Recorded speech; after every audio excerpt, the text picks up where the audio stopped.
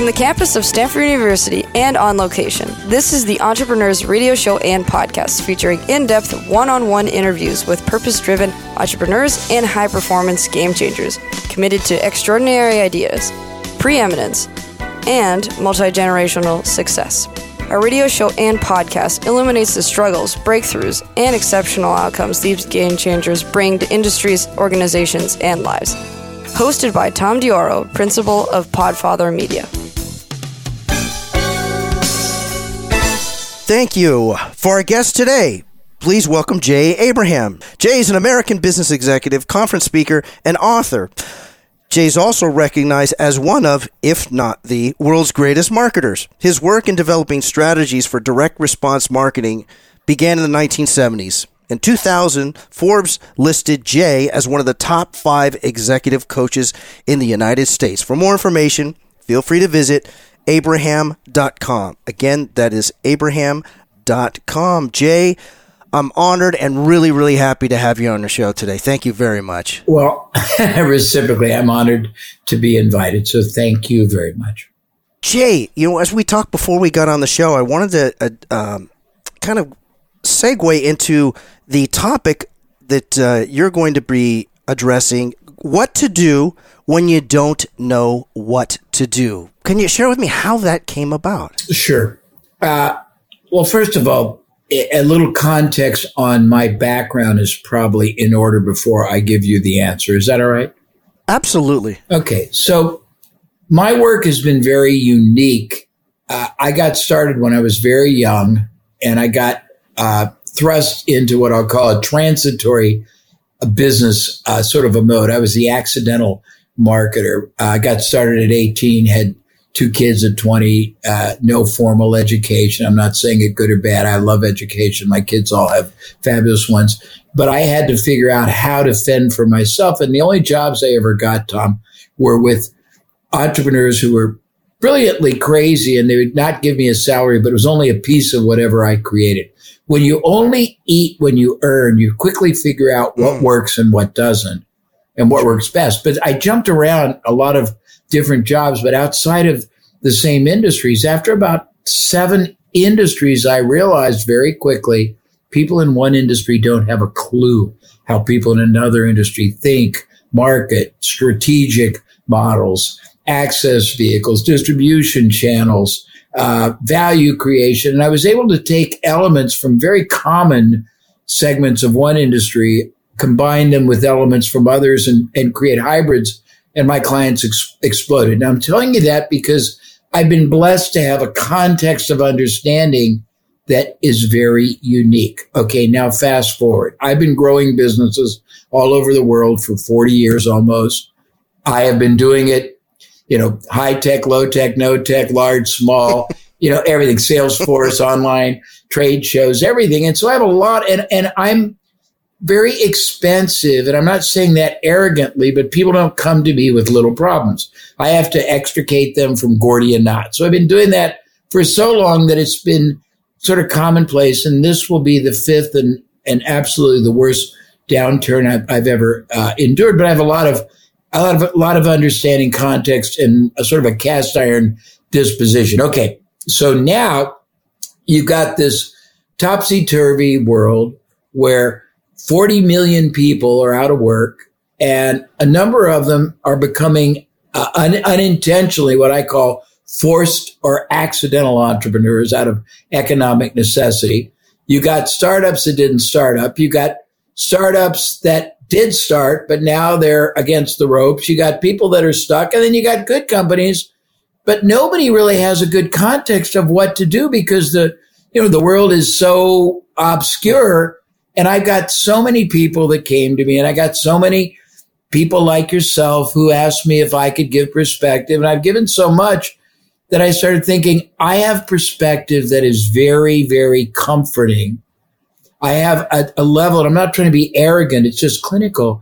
I have a level, I think, of certainty in uncertainty. And if I can share that, it might liberate a lot of people who are reactive, and it might literally expand the paradigms of people who need to shift from an attitude of victim to more of one being a victor. And that's sort of precipitated. That's a long, protracted explanation. I hope it wasn't too rogue for you.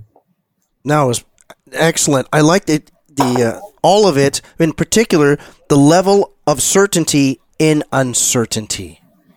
Can you share with us what that means to you? Well, it means that, everything, in any environment, there's going to always be things you can't know, you can't predict. I have a friend, for example, who is one of the founders of it was Gold Rat Research. They did, what's it called? Constraint theory. Do you know what that is? Not yet. Well, it's a really cool concept, but they run people through these concepts where they have 4 quadrants. Best case, worst case, best, worst, 5. Worst, best, worst, worst. And I learned to think about what can possibly happen in almost any scenario. And if you have an understanding of a spectrum and you have hedge strategies, I think every entrepreneur is a hedge investor, whether he or she understands it, and you have the hedge strategies ready, you're not going to necessarily kill it, but you're also not going to get killed. That's my perspective. Okay. And the title, what to do when you don't know what to do. Did that come about did you really think about how am I going to word this, or did it really just kind of strike you? Well, it struck me one day and I thought, I'll show you ego crumbling. Okay. I thought this is so cool. I really nailed it. And then I made the ego destroying, fate altering mistake of going online and seeing if it existed. And there are 9 million books and there's all these articles, but every time I used it, people said, oh, that makes great sense. I love it. So I figured, okay, I'm going to ethically appropriate it for a different application. I'm going to use it to try to give clarity and context to people in a whole spectrum of different entrepreneurial environments and give them some certainty in these uncertain times. Yeah, that level of certainty, I noticed the distinction between arrogance and certainty. I've felt that. My description is that it's based on your experience and that you have a great understanding, not just a knowledge, but an understanding of how to proceed forward. What's your thought? Yeah, well, I think the biggest sadness in life is that most people, they face the unknown, not really having a context of reference. If you've been through a near infinite number of scenarios, it's much different. I'll give you a good time analogy, and I'll bring it to this. So I very much have been in the advisory role for a lot of times. And I've always said there's 3 or 4 gradients of contribution. There's a coach, there's a mentor, there's a masterful thinking partner. A coach would ask you in good times, Tom, tell me what you're trying to accomplish, and he or she would reverse engineer it for you. A mentor who had been through a lot more expansive spectrums of business and life would say, Tom, what are you trying to accomplish? And if he or she felt you were underserving either yourself, the business, or the contribution that business could make to the market, they would hold you to a higher standard than you held yourself. A masterful thinking partner is going to take you there and also think about all the implications, including the psychology of being successful, having reversals, all of those things. And now you asked me about uncertainty. Most people don't have enough experience, young ones, particularly entrepreneurs, to really know. And right now they've been caught not just off guard, they've been slammed like in UFC to the mat and kicked in the economic groin, and they're shocked and they're befuddled in a very traumatic way. And I think if they slow down, and you can't rewind, but you can reset. And there's all kinds of mental pivots, strategy pivots, self-realization pivots. And if you can get yourself clear that there's a lot of things you can do to enhance probability and outcome. And again, I hope I'm not too abstract. This is terrific. You're listening to the Entrepreneurs Radio Show and podcast at KZSU, Stanford, 90.1 FM. We're talking today with Jay Abraham. For more information, feel free to visit Jay's website at abraham.com. Again, that's abraham.com. Jay, what is, you mentioned the word pivot. I've been thinking as well as kind of a transition, because sometimes a pivot means you might pivot really quickly again. Is there a differentiation in your experience between a pivot and a transition? Yeah. I mean, if you watch a basketball player pivot, it's sort of an arc, and it can be a huge arc or a partial arc.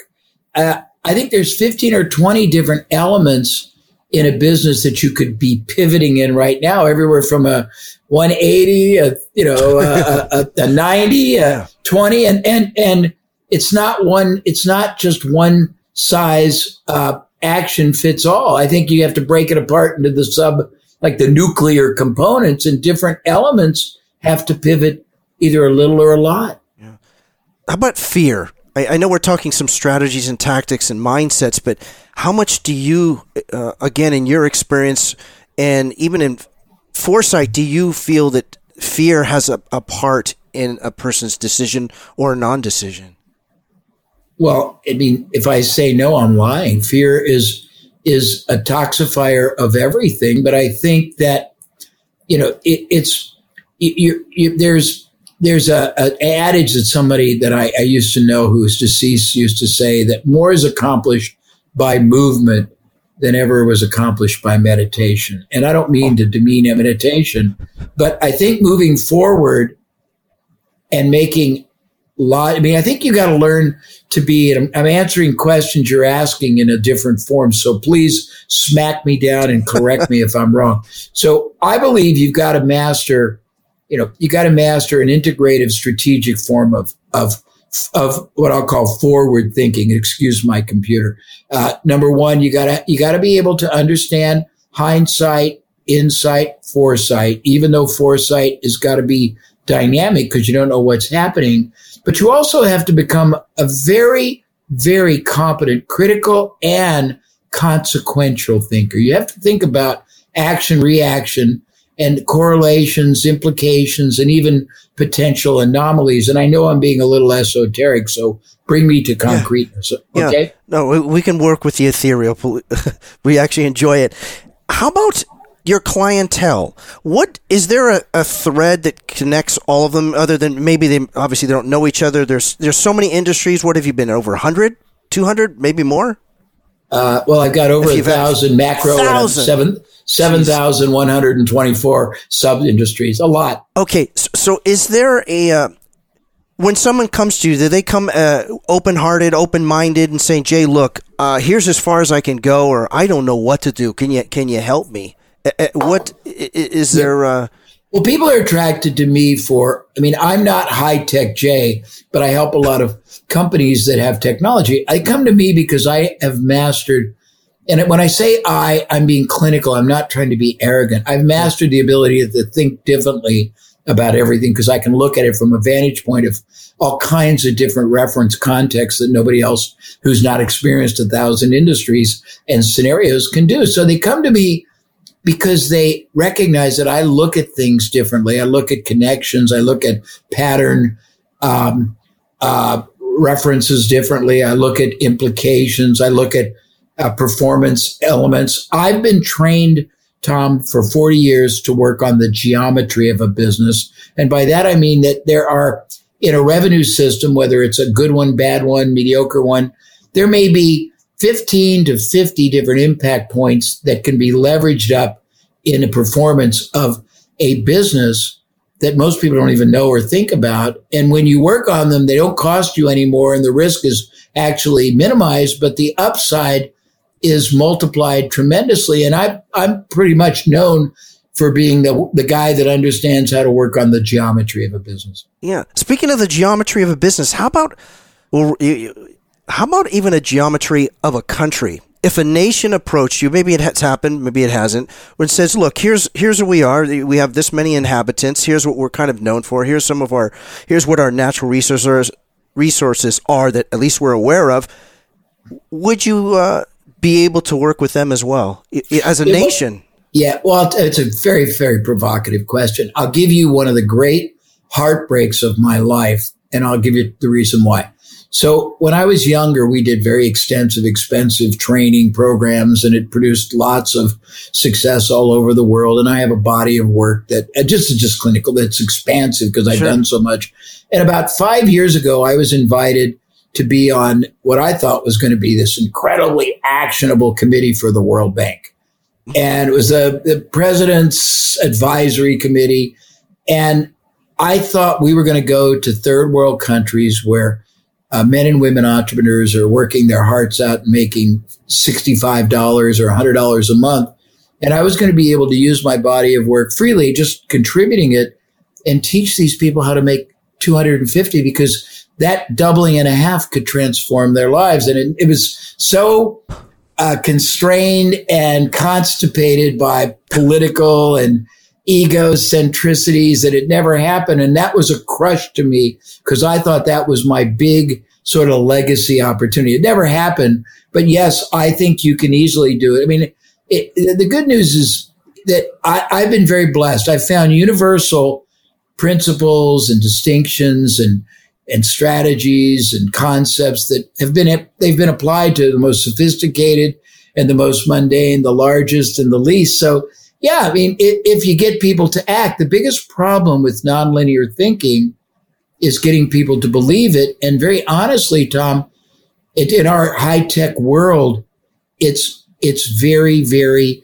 it's so elegantly simple, it's discounted. I'll give you a good example.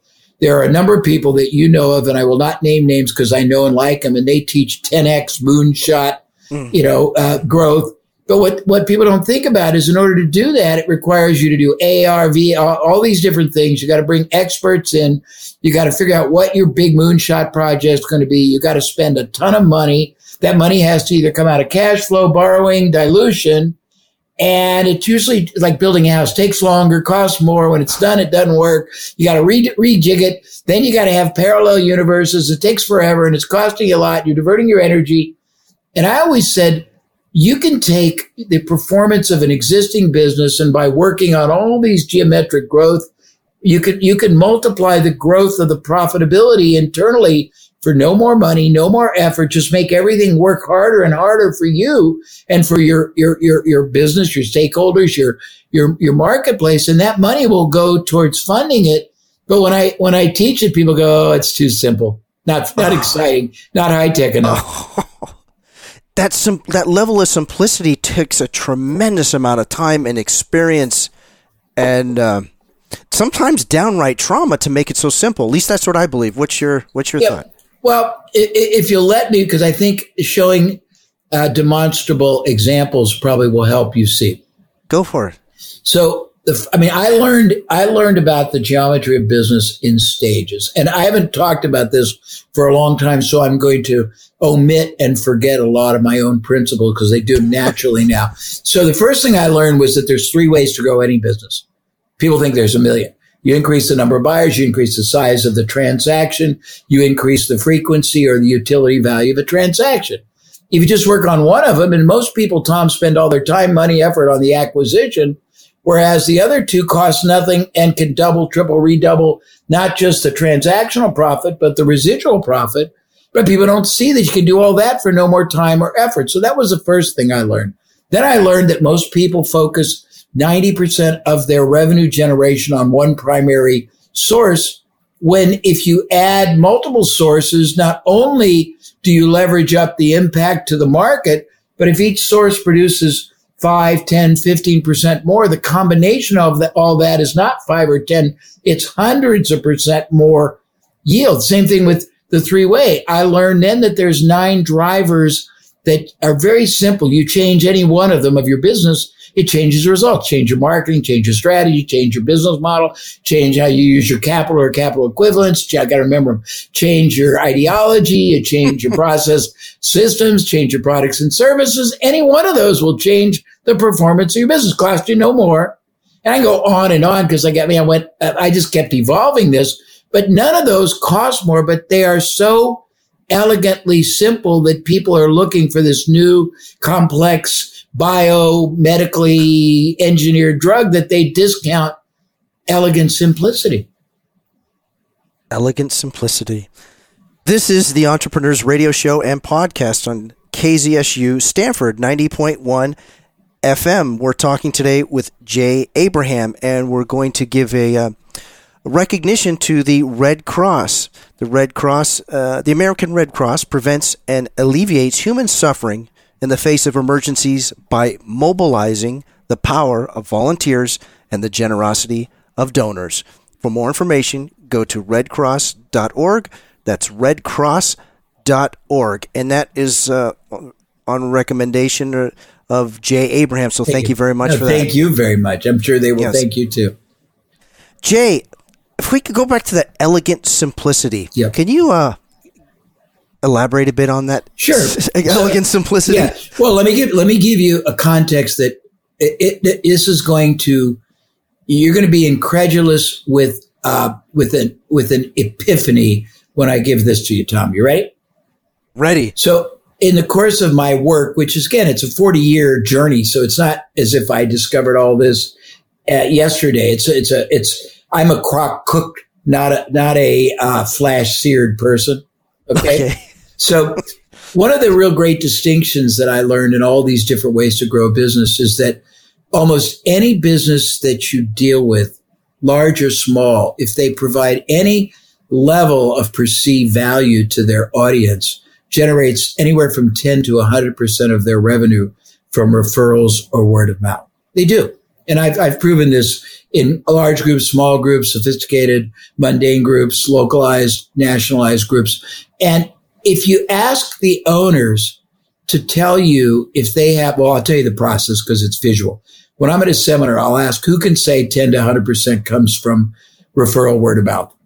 Half the audience stands out. I make them stand up and I randomly pick 10 or 15. I say, well, tell me the percentage in the dollars annually. And it's fascinating. 20%, 300,000, 80%, 5 million, 100%, a million, 50%, 10 million. Then I'll say remain standing only if you have in place at least one formalized, systematized, constantly adhered to referral generating strategy and system that you and your team adheres to every time there's an interaction. 95% sit down. Then I'll say 2 strategies. 95% of the 5% sit down. 3, all of them sit down. And we've worked with so many industries. We've uncovered 150 different referral generating systems and strategies. 99% require no time, no effort, but they turn everybody you ever deal with and people that don't buy from you into sources 24/7. But now let me go one more level. Then I'll say, okay, presume I'm a deluded optimist because I believe that a referral generated buyer buys quicker, negotiates less, buys more often, buys longer, and is more enjoyable to deal with, refers more people, costs you nothing. Am I right? Then I say, okay, all of you who sat down, stand up again and tell me if you spend any money on anything, Facebook, trade show exhibits when you can go to trade shows, webinars, whatever they are. Almost everyone do it. And I'll say, well, do you understand that is generating the outer periphery of trust building? And you have to work really hard to get from sort of trust to serious trust to committed trust, to transactional trust, to retrust, whereas a referral generated buyer has already got 100% trust, or they wouldn't come to you. Yeah. And I just try to say, what's wrong with this picture? But I've got that kind of a logic on dozens or maybe hundreds of things like that. So I don't know if that helps. Oh, absolutely. Jay, what really moves you and motivates you? Like, let's put it this way. What would really sing to your heart where you would feel really, really happy that people, I guess en masse or in a vast majority, understand what it is you're trying to show them about them, the best in themselves? I will give you 3 or 4 aggregate sort of a compound answer. May I? Absolutely. Of course you can. Most are noble and one is selfish. So I started not because I wanted to make money, but I saw all these really superior contributors who were working their hearts out, and they were getting a fraction of the yield, a fraction of the impact, a fraction of the result, a fraction of the distinction for their superiority. And I was driven to help them because I thought they were better people than for what they were trying to do, how they were trying to do it, who they were trying to do it for, than everybody else. And I wanted to be their advocate. And that started me. And that was a driver, and it still is. You may or may not know, I created a concept called the strategy of preeminence, which is elevating. Absolutely, you do. Yeah. I mean, so I got all things like that. Then I realized that if you have a passion and you're trying to do something above and beyond the level of your generic competitors, you owe it to yourself to get the most out of it for yourself, for your stakeholders, and for all the people you could help. Because if you're getting a better service, you're denying them. It's a disservice to them for them not to deal with you. It's a disservice if you've got an alternative reality that's different than the current options. But if you can't get that message and that realization into their head, they are being disserved. They're getting a lesser outcome. And then the last one is selfish. My career has been obsessed with trying to help larger corporations who have all these wonderful moving parts that I could leverage. But I've done mid and smaller because those entrepreneurs get it easier than the bureaucratic, politicalized big ones. So there's my answer. Yeah, that's a great one.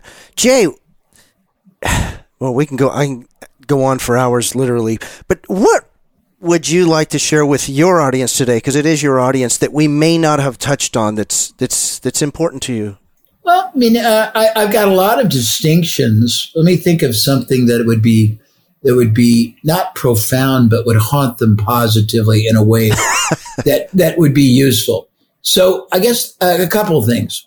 That there's a quote that I have been mesmerized by since I first heard it. It's Socrates. Socrates said, and I'll give you a couple of different quotes. Socrates said that a life unexamined is a life not worth living. And I believe that a business that is not examined and re-examined on every kind of tangible and intangible performance element constantly isn't worth owning or running or being a part of, because you're underperforming your potential and the market's benefit. That's the next thing.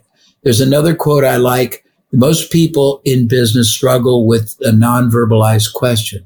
Am I worthy of this goal? Can I be, successful in a crisis-riddled downturn? Can I sustain my business against all the online onslaught from around the world? Can I do this? But when you realize how much more is possible from and for the same time, the same effort, the same opportunity cost, the same capital or capital equivalents, the same intellectual capital, the same access to the market, the same interaction, the same relationships, the same distribution channels or alternatives. The question is not, am I worthy of this goal? It's, is this goal worthy of me? And I like those kind of reframes, if that makes sense. Say that last one again. Is this goal, did I get it correct? Is this goal worthy of me? Yeah, because you can do so much more. And what people that know me or know of me know that I believe that there's no such, can't talk. I believe, Tom, there's no such thing as a resource impaired entrepreneur. We've done billions of dollars for companies using other OPR, other people's resources, access, distribution, sales, brand, infrastructure, equipment. And if you understand how your problem is always the solution to somebody's bigger. Let me give you one example. And if we have to stop, we can stop there. Continue. I got many examples, but I'll give you two that are sort of cool. Many years ago, I used to go to China all the time when we had better relations. And I was very, very intrigued. And I used to help them with nonlinear thinking because most Asiatic markets and most Latin markets, their education is rote, which means memorization. If you say, what's 100 divided by 20 plus 7 divided by 47 minus 3 square rooted, you'll get an answer.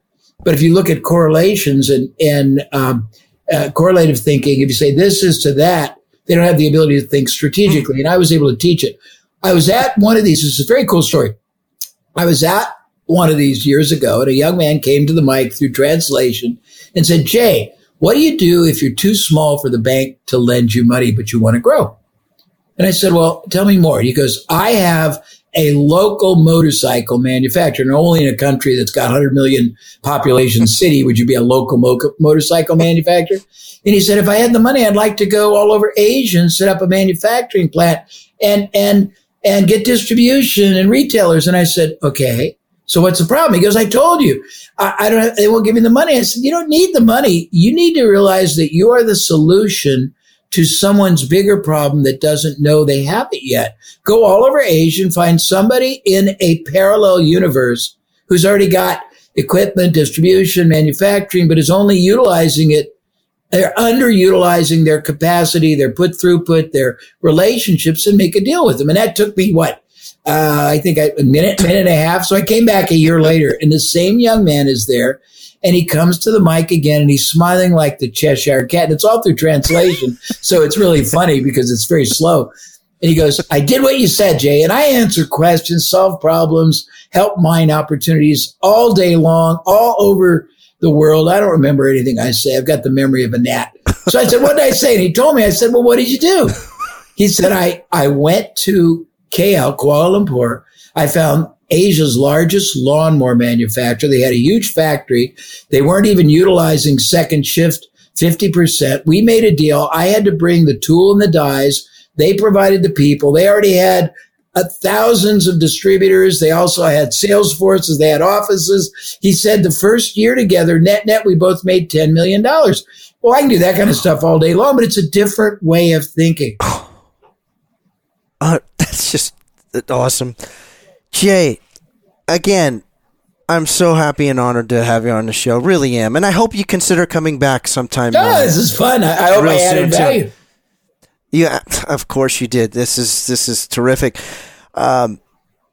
You've been listening to the Entrepreneurs Radio Show and Podcast. Our guest today has been Jay Abraham.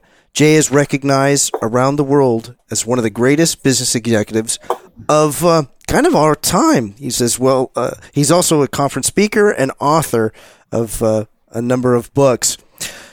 Forbes listed him as, I like this one, Forbes listed him as one of the top 5 executive coaches in the U.S. I'm sure it will stand at 2020 and beyond. But for more information, feel free to visit abraham.com. Again, that is abraham.com. Join us again next time when we welcome another purpose-driven entrepreneur or super high-performance game changer committed to extraordinary ideas, preeminence, and outcomes. I'm Tom Dioro.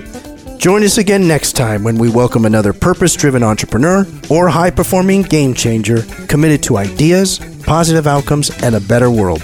I'm Tom Dioro. The Entrepreneurs Radio Show and Podcast is recorded at Stanford University Studios in Palo Alto, California, and on location. The Chief Audio Engineer is Eris Chikopoulos. Chief Engineer is Mark Lawrence, and we are all assisted by Peter Caroline and Omar L. Sabrao. And the executive producer and host of the Entrepreneurs Show is Tom Dioro. If you wish to contact us, our email is interviews@kzsu.stanford.edu. Again, that's interviews@kzsu.stanford.edu.